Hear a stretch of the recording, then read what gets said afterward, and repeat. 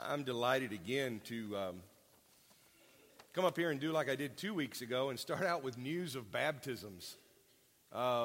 It's good stuff, and I'm really glad that this is happening among us. What I would tell you is one baptism, a baptism that was and a baptism that will be. One of our college students, Kamsie Sheets, she's not here today, but she was baptized this week. And so she is someone that our students and our campus ministers have reached out to. So Kamsie Sheets was baptized this week, and for this we're very glad. There was a lot of rejoicing. You know, I was down in Aggie territory this last weekend, and I don't want to tell you what they do at the A&M church when there's a baptism. Anyway, we'll leave it at that. So anyway, they do the Aggie cheer, so they think it's unbiblical if you don't do it that way. The baptism I want to tell you about is Tammy Seipert. She's actually announced this, that anybody who wants to come by today at 4 o'clock right here, she will be baptized today. And I want you to know that these decisions that people are making to be baptized, some of it is coming because of the Celebrate Recovery program. Some of it is coming because of the Lions for Christ, or because of the youth ministry, or because of Bible studies. But I want you to know this. Every baptism comes about because someone hears the good news that was proclaimed, that has been proclaimed since the day of Pentecost. And it's because they have owned that good news as their own, just like many of you have. And it's on that good news that we take our stand. That's where we put the full weight of our faith, in His good news, the gospel. Would you pray with me? Father, make us very aware of the significance and the importance of your Son, Jesus Christ, who came not to live a life to serve Himself, but came to serve others and to be obedient to you. And Father, He remained faithful even though that obedience took Him to the cross, to the shame and the pain and the scandal of the cross. Father, you triumphed over death, and you triumphed over sin and the works of the devil by raising Him from the grave on the third day. And Father, He is exalted. He is our King, and for this we give you all of our thanks, but we also ascribe to you all honor and glory, recognizing Jesus as our one true King. And Father, we ask that you would give us again that sense of awe and that sense of conviction, knowing that this truth changes everything. We pray it in Jesus' name. Amen. Jesus must be King, because there are things that He says that sometimes it makes you wonder if Jesus is really saying this. And I think that sometimes we want to sanitize Jesus. We want to clean Him up. We want to make Him a little dainty sometimes, let's be honest. Even if we don't want to, some people do. And I think we've got to really listen to Him and hear what He has to say. I'm going to tell you, this is a text that I don't know that I've ever preached a sermon on this text. I've probably heard one and can't remember it. But this one just isn't very popular, and I think you'll see why very quickly. Jesus tells a short parable here in the midst of His conversation. He says, when a servant comes in from plowing or taking care of sheep, does his master say, "Come in and eat with me"? No. He says, "Prepare my meal, put on your apron, and serve me while I eat. Then you can eat later." Ooh. I mean, that's like, really? Yeah, really. And does the master thank the servant for doing what he was told to do? Of course not. In the same way, when you obey me, you should say, "We are unworthy servants who have simply done our duty." Well, Jesus just lost the popularity awards on manners and everything politically correct and whatever you want to call it or think of it as. This is one of those things again where Peter likes to be Jesus' PR firm and say, I'm not so sure you should be saying stuff like this. But there's no argument from Peter on this one. It just strikes us and our sensibilities a little off, because the first thing we have to come to grips with is this question. When a servant comes in from plowing or taking care of sheep, does his master say, "Come in and eat with me"? That's a stretch for most of us, to have a servant. To even, maybe we've been in the servant role. I've had meals with people who actually have paid servants, and it's awkward. I'm just going to say it. It's awkward. I mean, I'm wanting to stand up and help them and say, "Oh, no, here, you shouldn't have to do that." No, let them do it. That's what we pay them for. That just makes it worse. It just somehow it doesn't sit well with our kind of simple middle class American values. And then furthermore, it's like Jesus is saying, look, when we have this arrangement, I mean, all the little manners and niceties go out the window. Does he say, "Come in and eat with me"? No. The servant comes in from work, prepare my meal, put on your apron, and serve me while I eat, and then you can eat later.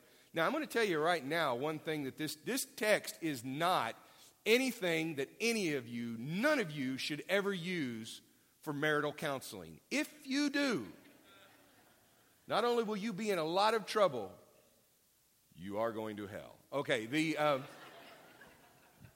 it's wrong. All right. This is about masters and servants. It's an arrangement that we can't even fathom in our culture very well. We think we come close to it. I was going to ask Jim. I see Don here. Don's back. They know this. Any of you have been to Ethiopia with the Wilsons? The first trip that I went on, we were in the hotel and we were in the lobby, and I said, I could really go for a Coca-Cola right about now. They said, well, you have to get the waiter's attention, and you do this. I was like, I can't do that. No, I can't. No. You got to do it. It's the way, it's how that I'm like, that is just, do I got a little bell or a flag or something, can I just kind of wave? No, otherwise they're not going to know what you're talking about. And it is awkward. And it does probably have some roots and some things that I'd rather not think about. But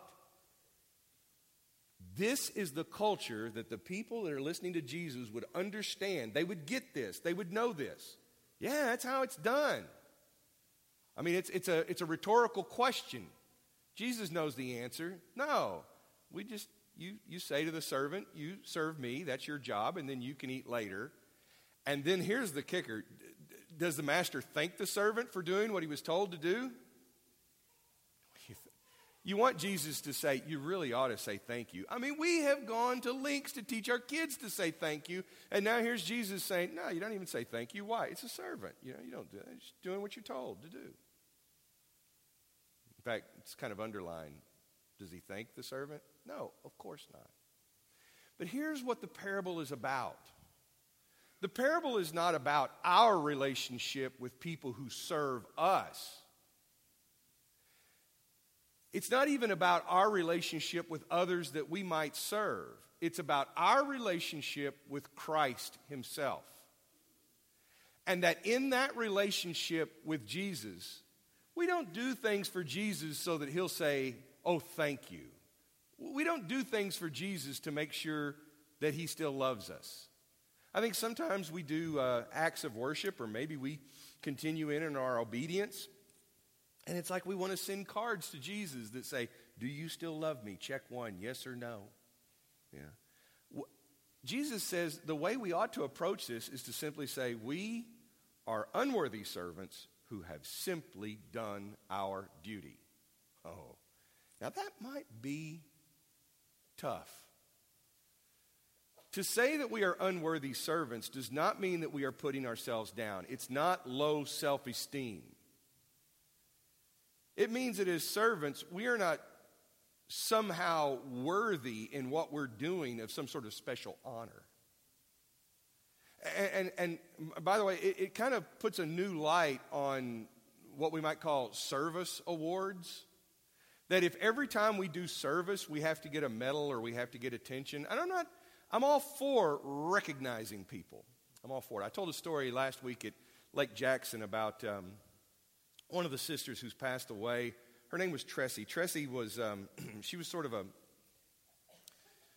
she did Lake Jackson's version of the Hope Chest, and and did all the things that Hope Chest does. And the thing is with Tressie, you never, ever, ever recognized her for doing that. She did not want you to.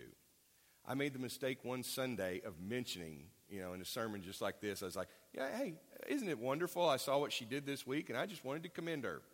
I came to my office the next day, and there was a rubber snake on my desk. And she said, if you do that again, it'll be a real one. I was like, I get it. She did not want any recognition for what she was doing. That's how, and in fact, during the weekend, those who knew her best said she would hate the fact that we've even recognized her even now. And it's true. The point of being an unworthy servant means we don't deserve to be servants. We don't deserve special recognition as a servant. That's just who we are to Christ, and we're just simply doing our job. This phrase was a particular favorite of a fella who, he was born into this world. His name was Henry Nichols, but he was known as Brother Lawrence. And Brother Lawrence was a monk in the 17th century. That's, right around, throughout the 1600s. And he's got an interesting story in that he's often quoted, often remembered. He impressed many, but he wrote nothing that was published in his lifetime. And in fact, most of what we know about Brother Lawrence came from, in this picture, this would be Brother Lawrence over here. See, he's got a little halo. And he's over here, and what does it look like he's doing? He's doing the dishes. He's working in the kitchen. And all the learned scholars and the leaders are all coming to Brother Lawrence saying, hey, we've heard that, you've got some wisdom, and we'd like to hear some of that. And Brother Lawrence would often say, I'm just an unworthy servant doing my job. And later, after his death, they found some of his writings, and during his life, the leader of the monastery would collect some of his sayings. Brother Lawrence looked at things this way. He said, men invent means and methods of coming at God's love. They learn rules, and they set up devices to remind them of that love. And it seems like a world of trouble to bring oneself into the consciousness of God's presence. Yet it might be so simple.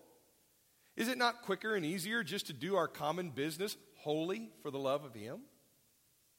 He's saying, why do we have to go through some sort of special motions and special activities, or why do we have to get into a particular state of mind or state of consciousness just to commune with God? Shouldn't we be able to do the things that we do every day out of love for God, out of love for Christ? Now, depending on what you're doing every day, that can get rather challenging. And it's certainly, I don't think we can do that if we're engaged in sinful activity, because that definitely does not show love to Christ. But what about the mundane things? What about mowing the lawn, doing the dishes, doing the laundry, doing taxes? What about all those things? What about your everyday job, whatever it is? Whether you, program computers or drive a truck, or whether you teach children, or whether you teach adults, or whether you do math and do engineering, or wait around for emergencies. I mean, whatever it is you do, is there a way that you can go about your daily business and in that find communion with God? Brother Lawrence says there is. And he says the way we do it is we are simply going to be obedient. See, he got the job at the monastery that he didn't really want, working in the kitchen. But he said, you know what? As long as I've got this job, I guess it's the job that God wants me to have. So every time I, flip over a pancake, Every time I, chop onions, I'm doing that out of love for God. And somebody's going to eat this food, and that's going to be good enough, and I'm just going to do everything I do. And if I'm done ahead of time and I have nothing to do, then I'll just worship God. This was Brother Lawrence's approach, and I think everyone, especially in the 17th century, found it so unique. Obedience is the way of practicing God's presence right around us all the time. And here's what I want us to take away from this. If you have a choice, and you will have a choice, and you do have a choice, if you have a choice as a Christian, as a believer, as a church leader, as one who influences others, if you have a choice between, on the one hand, being clever or innovative or maybe risky and adventurous, or you have a choice of being obedient, I'm going to tell you, the right choice is always being obedient. Choose this. Now, let me tell you what that means and what it doesn't mean. We can, for lots of good reasons, decide that we need to be clever, innovative, adventurous, take a risk. I mean, it happens all the time. Even when we're challenging people, it's like, you need to share the gospel this week. How many people are you going to share the gospel with? 2. No, you can do better than that. 4. No, come on. Dig deep, dig deep. 8. Yeah. How about a dozen? I'm going for a dozen. Well, I'm going to outdo you. And then it becomes sort of a weightlifting contest of evangelism. And we've done that because we've decided that we need to dig deep and be adventurous and just work harder. But have we really been obedient to God? I mean, maybe God just wants us to talk to the one person who's right there in front of us, the person that we know day in, day out, maybe the person that lives in our home with us. Maybe he doesn't even want us to talk. Maybe he wants us to show the gospel and then find the opportunity to speak when he gives it to us. Sometimes we're always burdened. And let me say this. Not everyone who's innovative is trying to be innovative just to be kind of crazy. Like, oh yeah, you know what we need to do here next week? We need to get lasers, and we'll give all of you, neon glow sticks and everything, and we'll have a rave for Jesus. Great, yeah, okay. But that'll really bring them in. Okay, that's fine. But everything that's been done over the ages has been in some ways some sort of innovative little thing. I mean, look at this. You're sitting here and you're looking at the notes, and I've created this display for you so that you can understand, because you're visual people, because you live in a visual world. This was an innovation. In my lifetime, this was an innovation. Sometimes when we put our faith in the innovations are good. I'm not saying there's anything wrong with them. But when we put our faith in the innovations and we believe that we've got to innovate to be successful, then we're not being obedient. We're putting our faith and trust in our own cleverness, not in the God who calls us to be obedient. So here's what I want you to know. If you choose obedience, and by the way, being obedient does not mean just doing what you've always done or what you've heard we've always done. I'm going to be obedient. I'm going to be obedient. I'm going to do just like the Apostle Paul, who had the King James Version in his back pocket. I'm going to do just like that. Well, are we really being obedient to God, or are we just being obedient to what we think pleases God? Sometimes being obedient looks like doing the same thing we've always done. And sometimes it doesn't. If you're obedient, you're a servant. You just do your job.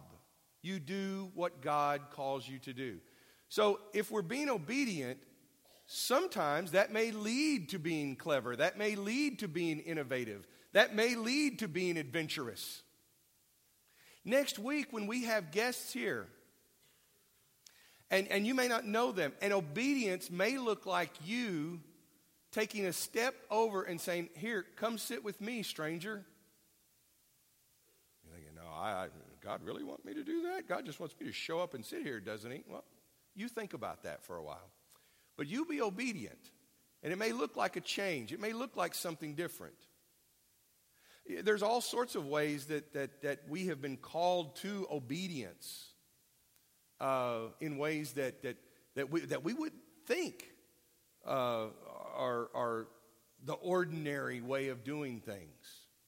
But we've learned that to be obedient to God, this is what we have to do. Churches are dealing with this all the time right now because we find ourselves more and more in a culture that doesn't, as a default, support the way that we do church. Now, just because the society that we live in could be getting a little more hostile to the faith doesn't mean that we're lacking somehow in innovation or cleverness or being more dynamic or something like that. We have brothers and sisters around the world who come together and they worship in places where it's not respected at all to be obedient to Christ. And yet, they remain obedient. They remain obedient. Now, sometimes they have to get clever about that. They have to come together for meetings that are not necessarily church, but they're coming together to encourage one another, and they have to register with their local government. Is that biblical? Obedience is what's biblical. They're not trying to be duplicitous. They're not trying to be sneaky. They're doing what they have to do to be obedient. So sometimes being obedient will lead you to these things. And sometimes it doesn't. But you can always choose obedience. So if you have that choice, choose obedience. And that way you never get it wrong. When the pressure comes on us and we think, you know what, we've got to figure out how to be more fancy. We've got to figure out how to work harder. We've got to figure out how to be more faithful. We've got to teach more people, say more things, do more things. We need to get our word out more. We need to get more and more signs, and we need to do everything that we can do to get this word out there to people. Yeah, but have we been obedient? If you're obedient, God will lead you to what you need to do. So focus on obedience. That's what unworthy servants do. The unworthy servant doesn't have to worry, did I do enough garden work? Did I make the meal right? Am I wearing my apron just so? No, you just do the work that you're told to do. Simply doing as we are told. We could honestly spend more time thinking about this. It's like, what does Jesus call us to? And when you really listen to Jesus, you find out that he doesn't just want us to follow the rules. He wants us to understand the will of the Father. And then we don't need rules, because what we do out of love. You remember that scene where Jesus tells his disciples, he says that he says, these people are hungry. And he says, yeah, you go feed them. They're like, how are we supposed to do this? It's impossible. It's impractical. He says, you feed them. Well, they're obedient. And because they're obedient, they find the kid that's got the basket, 5,000 are fed. What's really interesting is after they leave, they've got leftovers. They have 12 baskets of bread. And Jesus wants to warn them not to get all legalistic and focus on the bread, but focus on the one who gives the bread. He says, you need to watch out for the leaven of the Pharisees. That's like he's saying, you need to watch out. There's a Pharisee virus going around, and I don't want you guys to catch it. And then they start talking to themselves. What's he saying? He's upset because there's no bread. No. That's trying to be clever. That's worrying. That's wondering about how risky we've been or whether we've done enough.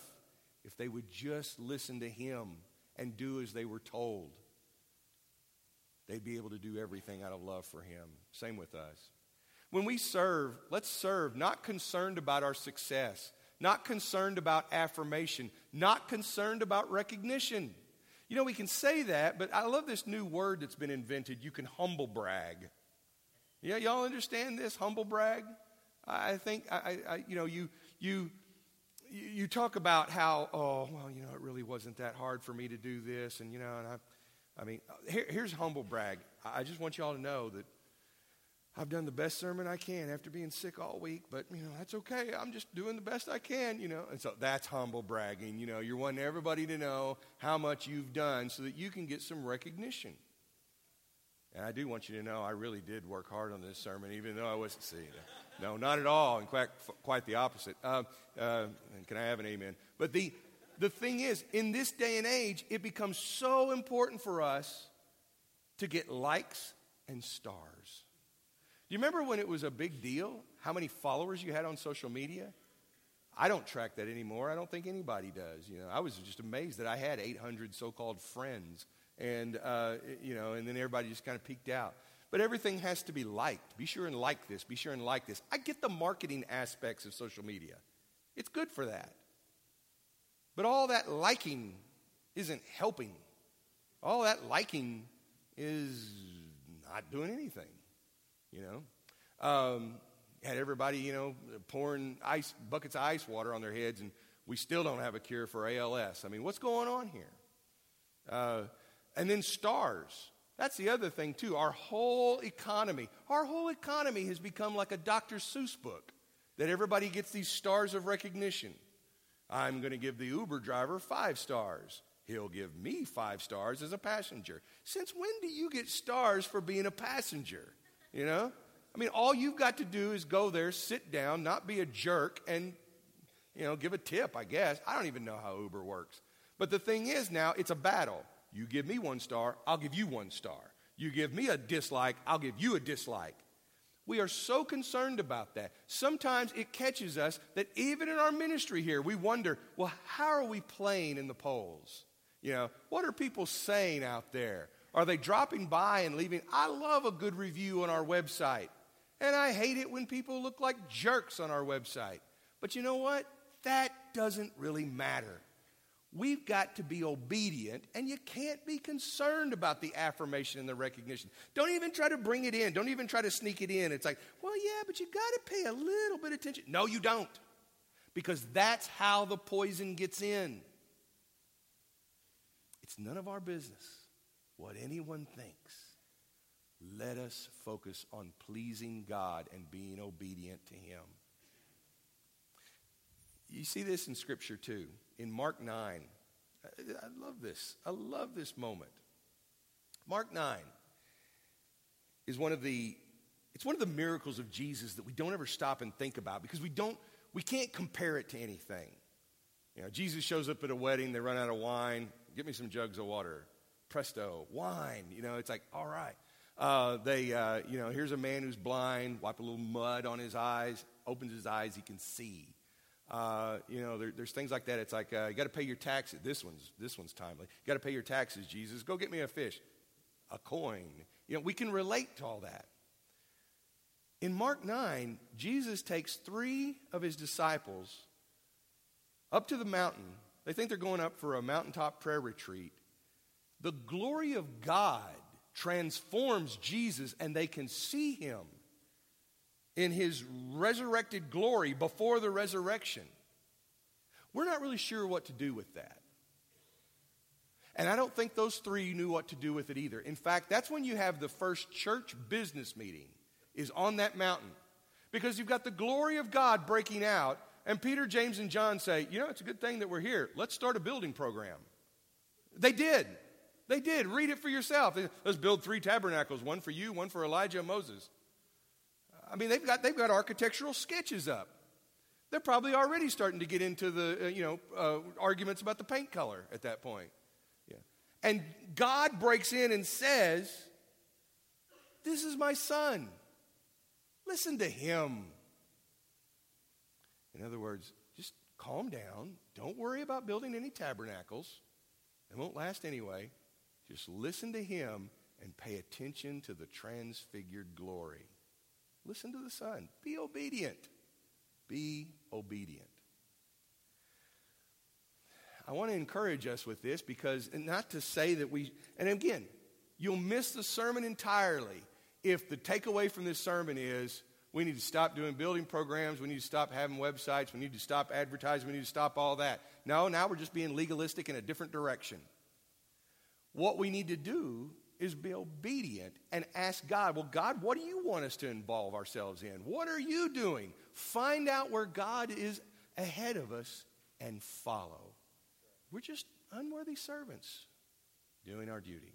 Would you pray with me? Father, I ask that you would call us into your service, that you would teach us how to pay attention and listen. Let us be still and know that you are God. For unlike the false gods, we know that you speak. We know that you care. We know that you move. We know that you act. We know that you can take action. And Father, we don't want to be neglecting that and running out ahead of you, but we want to be right there beside you, right there behind you, right there following in your wake as you are doing things. And Father, we will be content to simply be servants. No, we're not worthy. We've been made worthy by your grace. We've been brought in by your mercy. And Father, help us to experience the relief and the satisfaction of knowing that if we will simply be obedient, that will please you, and we can take the pressure off ourselves trying to do it all. Father, I pray that if there's anyone here who needs to respond in obedience, that you will give them the courage to do so. We pray this in Jesus' name. Amen. Started out this sermon talking about baptisms. Baptism is not a work of righteousness, okay? I want to make that very clear. Some people are worried about it. It's like, if I get baptized, then I'm denying God's grace. No, not at all. Doesn't work that way. And if you're concerned about that, I understand why you would be concerned about that. It's because baptism is not something that you do. Baptism is something that is done to you. God saves you through baptism. God saves you through Christ. What we do in a baptism is we show up. We are obedient. In fact, it's in a life of obedience, that's step one. That's step one, is just to humble ourselves in such a way. And that's why baptism is going under the water and being submerged, because we're surrendering and giving him the control. So, if that's your need, if you need to claim again that decision that you made, whatever it may be, we're going to have shepherds right here. We're going to have shepherds back there in room 100. We just want you to talk about it today and let us know. So let's stand, let's sing, let's encourage one.